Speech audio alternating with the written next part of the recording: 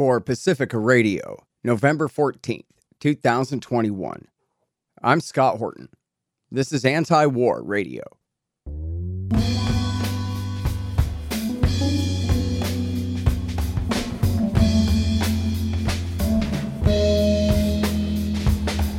All right, y'all, welcome to the show.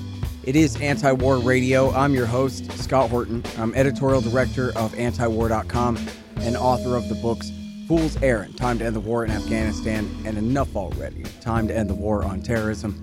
You can find my full interview archive, more than 5,600 of them now, at scotthorton.org and at youtube.com/Scott Horton Show. All right, introducing this week's guest, Hassan El-Tayyab, from the Friends Committee on National Legislation. He is legislative director for Middle East policy there at the FCNL, which is also their handle on Twitter. Welcome back to the show. Hassan, how are you doing, my friend? Scott, good to be with you. I'm well. Great to have you here. All right, so here's the thing. The biggest deal in the world is also almost entirely unheard of. It's America's war in Yemen, but they call it the Saudi-led war in Yemen because the Americans, well, they're leading from behind, as the Obama people put it. They happen to be the same people back in power right now, by the way. And I guess I could say from just what I'm seeing reported constantly at antiwar.com and from Nasser Arabi, this reporter in Yemen that I talked to, it seems like the Houthi side has the momentum with them and no incentive to quit now. They're taking Marib and all of this. Well, on the other side, the Saudis are losing and so have no incentive to quit now because it's not like they're losing Riyadh. They're just losing friendly cities that they controlled inside Yemen.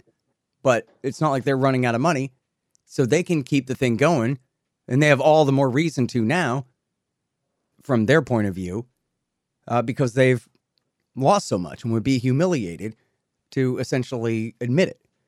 But they can stay and not admit it and keep the status quo going.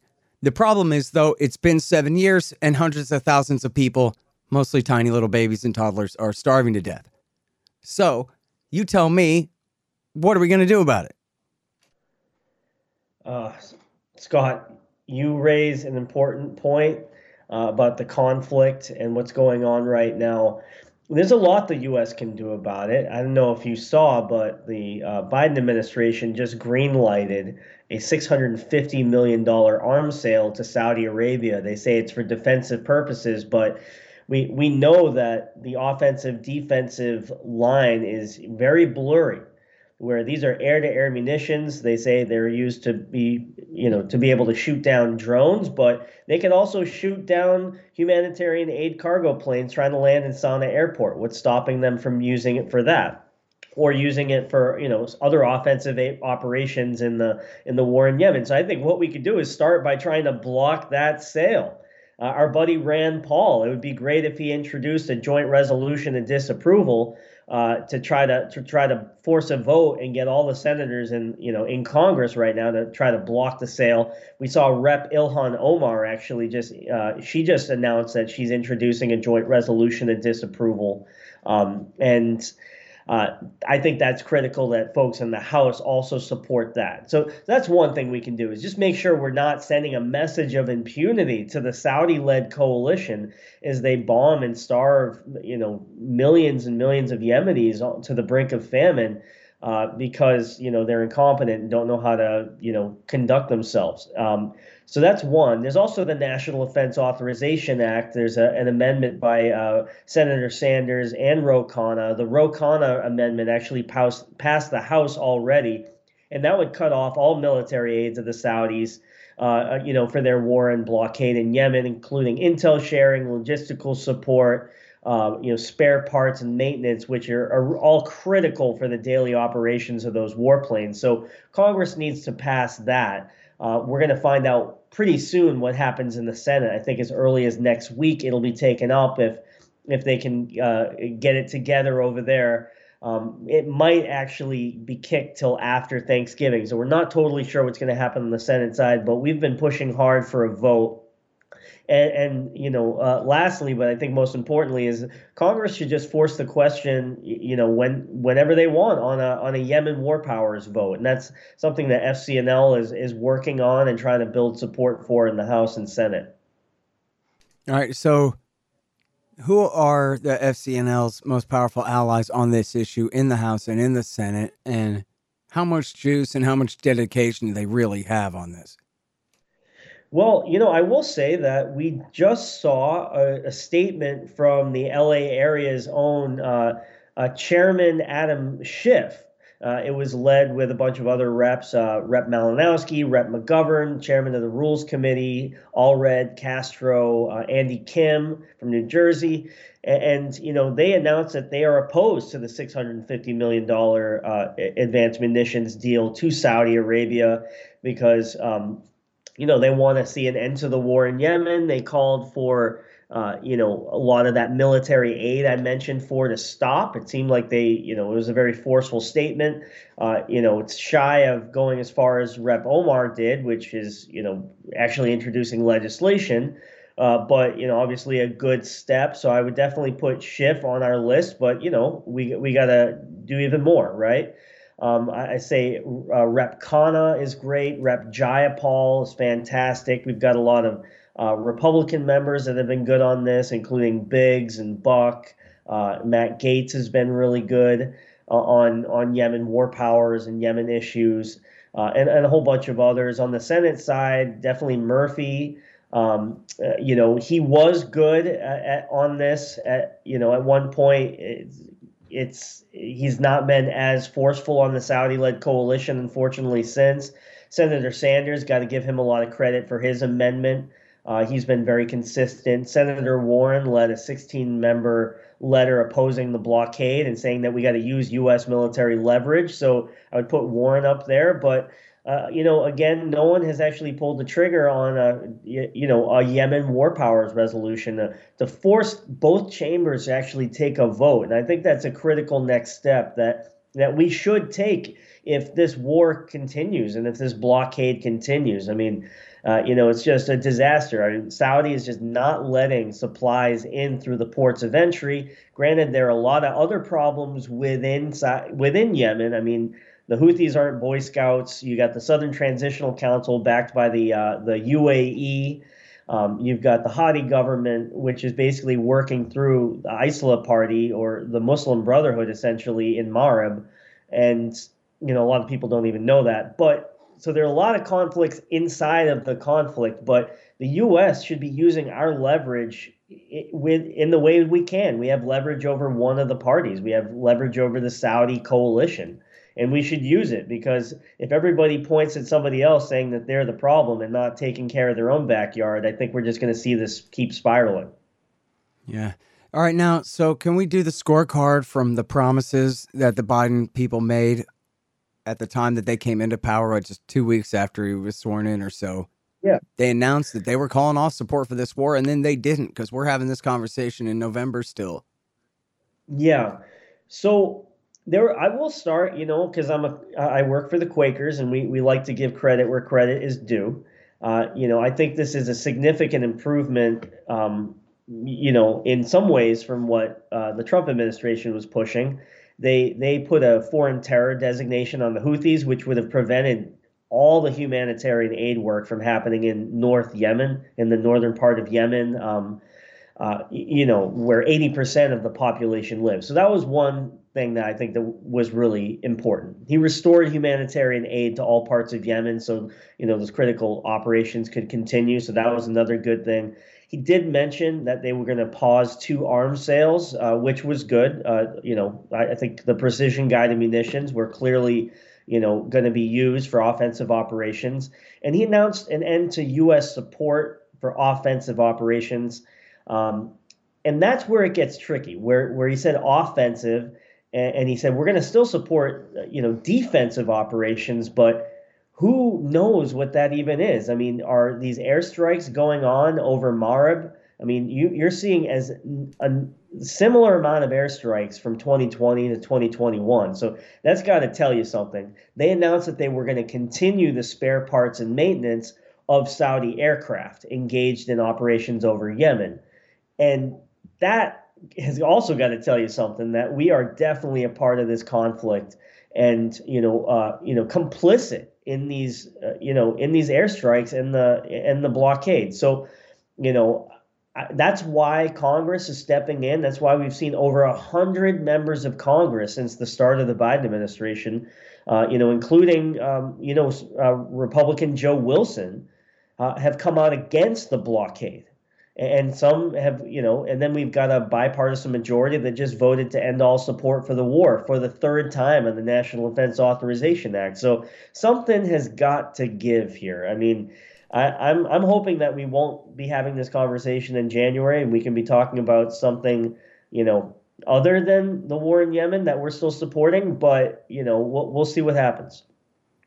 Counterpoint: Iran. Well, I think that's a point that you're hearing a lot on the Hill, and a lot, with the administration. They're obviously concerned about Iran, but my answer to them is lift the blockade then, because the blockade is actually the thing that's empowering the Houthis right now. It's giving them a ton of legitimacy. Since the start of the blockade, they've only consolidated more and more power and created a little empire in Yemen. And by opening up the country to humanitarian aid, flights, commercial access, and stop trying to, continue the same failed policy of trying to isolate the Houthis, in the way that we're doing, and not having any dialogue, that's the thing that's actually going to make Iran less influential. And let's just put it into perspective. Saudi, they're spending hundreds of billions of dollars, on the conflict in Yemen, and Iran's spending millions. So I think you should also know that the conflict is being overblown with the amount of influence Iran has in Yemen. It's a little outdated at this point, but there's a great piece in the Carnegie Endowment Foundation for International Peace called Iran's Small Hand in Yemen, and I think folks should check that out.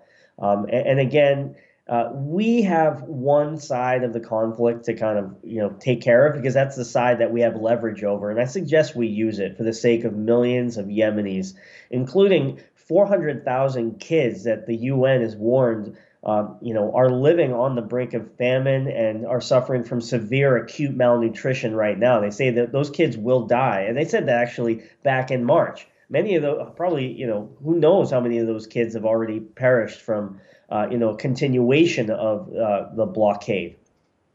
Yeah, and it's been like this for years now. It's been almost 7 years. 6 3/4, I guess. Nearly 7 years, though. Yeah. So, I mean, I think, it'll be surely instructive, to say the least, when the excess death rates are measured, after the war finally comes to an end, if it ever does. Which brings me to the other thing, that besides the genocide here, Hassan, this war is treason. And that this war is being fought indirectly, but in a way also quite directly, on behalf of Al-Qaeda in the Arabian Peninsula. I think it's a disturbing thing to know that U.S. weapons are ending up in the hands of Al-Qaeda. And being used in the Saudi coalition forces against the Houthis. I mean, that is just really disturbing. I don't think you know this, but I actually had a family member killed by ISIS. So I know firsthand. Jeez, I didn't know that. In Iraq or Syria? It was actually the Jordanian Air Force pilot, Muath, that was shot down. His plane had a technical malfunction, and he was captured by ISIS and burned alive. Holy crap, I've seen that footage. My God, I had no idea that was connected to you, man. I'm so sorry about that. Yeah, I mean, it was awful. I never met him. Thanks, Obama. Sorry. My father, my father was just completely devastated. His mom died of a heart attack just a couple years after that, and his dad is just a ghost. And while I never met him, and it just kind of led me to do this work and say, our behavior in the Middle East is unconscionable. We're trying to dominate this entire region, and in supporting dictatorships like the Kingdom of Saudi Arabia, as they perpetuate extremist ideologies like Wahhabism, which is the most intolerant version of Sunni Islam on the face of the planet. And that's not a reflection of what most Islam is and what most Muslims believe. I'm actually agnostic. That's another thing, even though I work for the Quakers and my dad's a Muslim. But I think something's got to give. We have to start taking ownership of what we're responsible for in the Middle East. And this is the most simple thing that we could do to really protect millions of people, is to force Saudi Arabia by cutting off our military aid to this war and blockade, and really push them to open up these ports of entry. And it's also the thing that I think is going to help us get closer to a ceasefire deal. That's another thing that's important, because like no amount of humanitarian aid is going to serve a population of nearly 30 million people. I mean, we need an end to this blockade. We need to open up Sana'a airport so Yemenis don't have to take these treacherous journeys from Aden all the way through like these mountainous terrains, going through these checkpoints. And and some folks just have been separated from families. They can't leave to get an education abroad, even if they, get accepted to the best school in the world. They can't leave. So it's time. It's time we get serious here and end this war and blockade. That's what I'm saying. Hang on just 1 second. Hey, y'all, check out thehempspot.com. Did you know pot's legal everywhere now? Well, see, it's the Delta 8 loophole. The law says Delta 9 is a crime, so this new isomer is just fine. And thehempspot.com has got you covered. They have all kinds of flavors of bud and gummies and all those things. Use coupon code Horton and get 15% off. Free shipping on any order over $90. Drink less, smoke more pot. Get your Delta 8 cannabis at thehempspot.com, but spell the THC. Hey guys, Scott Horton here for Mike Swanson's great book, The War State. It's about the rise of the military-industrial complex and the power elite after World War II, during the administrations of Harry Truman, Dwight Eisenhower, and Jack Kennedy. It's a very enlightening take on this definitive era on America's road to world empire. The War State by Mike Swanson. Find it in the right-hand margin at scotthorton.org. All right, now, so it may sound unreal for some people to understand or to be told that the Americans are on the side of Al-Qaeda. Well, depending on whether you've been around the block once or twice or what. But the thing of it is this, and I say this all the time because I think it's a great clarifier. It's very important, and it's easy for people to find. In the Wall Street Journal and in Al Monitor in 2015, January of 2015, they both reported that the U.S. military was very happy to see this group of Shiites, the Houthis, take over the capital city. Or at least they weren't against it. And they were happy to have a group of guys who wanted to fight against Al-Qaeda. And the military guy's point of view was, let's kill Al-Qaeda guys. Now, I'm not saying I was for the war against Al-Qaeda in the Arabian Peninsula, which really began in 2009 in earnest at the beginning of the Obama years there, because it did only backfire and kill innocent people and was horrible in its own way. But at least it was against the guys that tried to blow up a plane over Detroit on Christmas Day 2009, had bombed the USS Cole. It is understandable on the face of it why they're America's enemies. They are America's enemies. And they're not like Al-Shabaab, where, they're Al-Qaeda linked. These guys really are Al-Qaeda terrorists and dangerous guys. They did the Charlie Hebdo attack in France, for example, and other attacks as well. So CENTCOM, at that time, under the command of our current Secretary of Defense, Lloyd Austin, then a four-star general, was passing intelligence to the Houthis to use to kill Al-Qaeda guys. The Al-Qaeda guys think the Houthis, as you were saying, the Al-Qaeda guys are pretty strict. They think the Houthis are nothing but heretics worthy only of death. So the Houthis were more than happy to kill them first, with America's help. And the Americans were perfectly happy to tell that to the Wall Street Journal and to a group at the Atlantic Council, where Barbara Slavin, the journalist, was there and asked some follow-up questions and wrote it up for Al Monitor. It was just 2 months later, in March of 2015, that Barack Obama stabbed the Houthis in the back, and took the other side in the war. The Saudis, the UAE, and Al-Qaeda in the Arabian Peninsula. Against their greatest enemies, the Houthi heretics, worthy only of death in the eyes of the bin Ladenites. And that is whose side America is on for the last almost 7 years now. I mean, it's a super complex situation. I would just say that the war on terror has created more terror. These continued support for Saudi and, as they're, spreading Wahhabism is creating more extremism.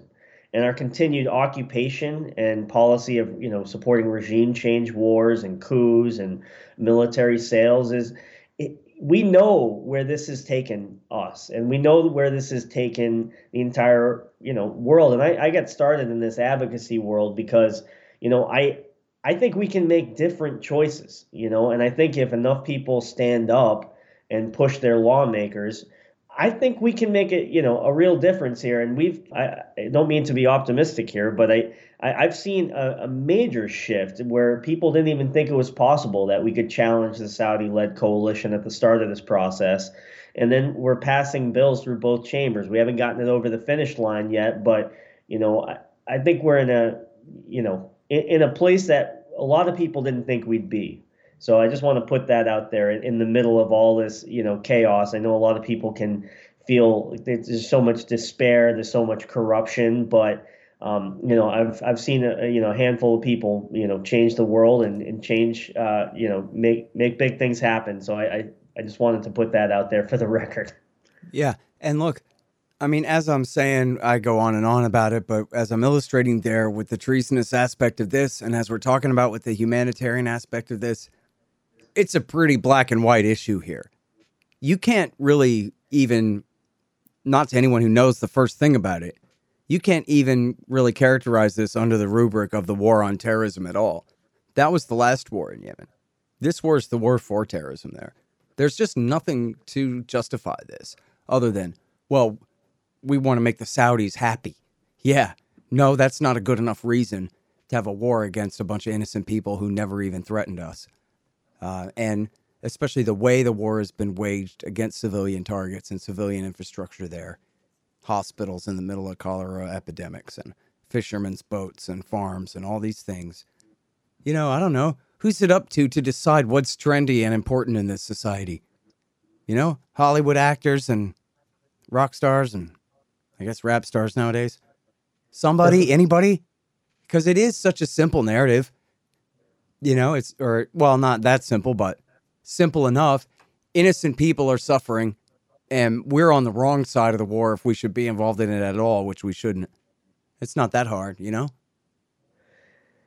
Yeah, I mean, it is a very simple thing that we are providing military aid to one of the warring parties, and that warring party is using that military aid to perpetuate a blockade that's cutting off the flow of food, fuel, and medicine. And as a result, we now have, the world's worst humanitarian crisis on the planet, with 16 million people living on the edge of famine. You've got 2.3 million kids suffering from severe acute malnutrition, and 400,000 of those kids suffering from severe acute malnutrition who, basically have a death sentence if we don't get them emergency aid and an end to this war and blockade. So, I've come on this show a bunch, and I think now is just such a critical moment. I can't even stress it enough. I mean, we are going to see what happens in the Senate next week on NDAA potentially, and we have a real opportunity to shift this whole narrative and conversation. We've got Rep. Omar putting out a resolution to block weapon sales to the Saudis. I mean, people are doing the right thing. We just got to back them up. Right. Okay. So let's talk about that. I talked to not enough different people. Scott Paul at Oxfam, and I talked to you at the Quaker Friends Committee there. And I don't even have a regular from Doctors Without Borders on this issue anymore. Of course, I talk with Nasser Arabi all the time, the great journalist out of Sanaa. But can you talk about all the different groups? Aisha Jaman, I've had her on. Can you talk about the different groups who are working together on this, and maybe help inspire people of different avenues they might actually take themselves to get involved in this? Yeah, I mean, so I think that's been, on a personal level, I have to say that these years of advocacy I've been doing on this, I've been working on this for about 4 or 5 years. I know the war's been going on about 7, but I've been, working on it in a significant way for at least 4 of those years. And I've met some of the most incredible people working on this particular issue, including who you mentioned, Aisha Juman. I mean, Yemen Relief and Reconstruction Foundation is an incredible org. YemenFoundation.org. If folks want to, check them out and contribute, because they actually do incredible humanitarian operations, but they're not funded by any big governments. They're not funded by, the Saudis or the UAE or the United States. They take small dollar donations and work with volunteers in Yemen to deliver aid to the hardest, hit areas and some of these your refugee camps in Yemen that are hard to access. So, meeting people like that who I think deserve a Nobel Peace Prize, it's just been incredible. There's also Shireen Al-Ademi. Follow her on Twitter. Mm-hmm. She just always lights it up and just tells it like it is. She's an anti-imperialist through and through, and I just have so much respect for her. There's a lot of faith groups out there doing this work. I've been working with a ton of right-leaning groups, libertarian folks, Defense Priorities, Freedom Works, Committee for Responsible Foreign Policy, Bring Our Troops Home. There's Demand Progress, Quincy Institute. They're doing incredible work. And if folks have not checked them out, I mean, they not just on the Yemen situation, but they just really are doing fantastic analysis of foreign policy around the world in all these different contexts, including China, which I think is just so critical that we don't end up in a massive conflict or Cold War with China. And so they're doing some cutting edge work on that too. I will say that also just working with some great members and staff, like the Rokana staff. They are friends of mine at this point, and there's a lot of folks that really care. So I just want to, and those folks have made a big difference on the ground in Yemen. I mean, we at one point we thought there was going to be a complete closure of Hodeidah. And then Congress, Senator Bernie Sanders and Senator Lee and Senator Murphy introduced a Yemen War Powers resolution and forced a vote. And we saw, a negotiated settlement to keep that port open, which, I mean, millions of people could have died if that didn't happen. So, so this stuff does matter. I know it's, overwhelming, but, I think we just got to keep going. Yeah, that's right. And listen, I mean, you set a great example for people too. I mean, it's so obvious, but might as well state it. If nobody does the work doesn't get done. Somebody has to make this happen. It ain't going to be the Yemen lobby, because there's really not one, other than just, as you say, regular human beings who are just Yemeni expats who, would like to see their country cease being torn apart like this. But there's no powerful Yemeni agricultural or oil interests or anything like that in this country anywhere. And they don't have any allies like the Israelis or anybody like that to help them along either.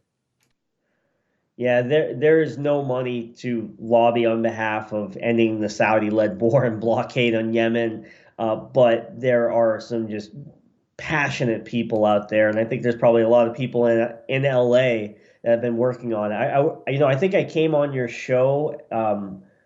It was a while ago, and I said that Chairman Schiff hadn't signed a certain letter, or I forget what it was, but he signed literally right after that, and I don't know if it, to this day, I don't know if it had to do with maybe constituents from LA calling after they we kind of put the word out, but let's just keep going.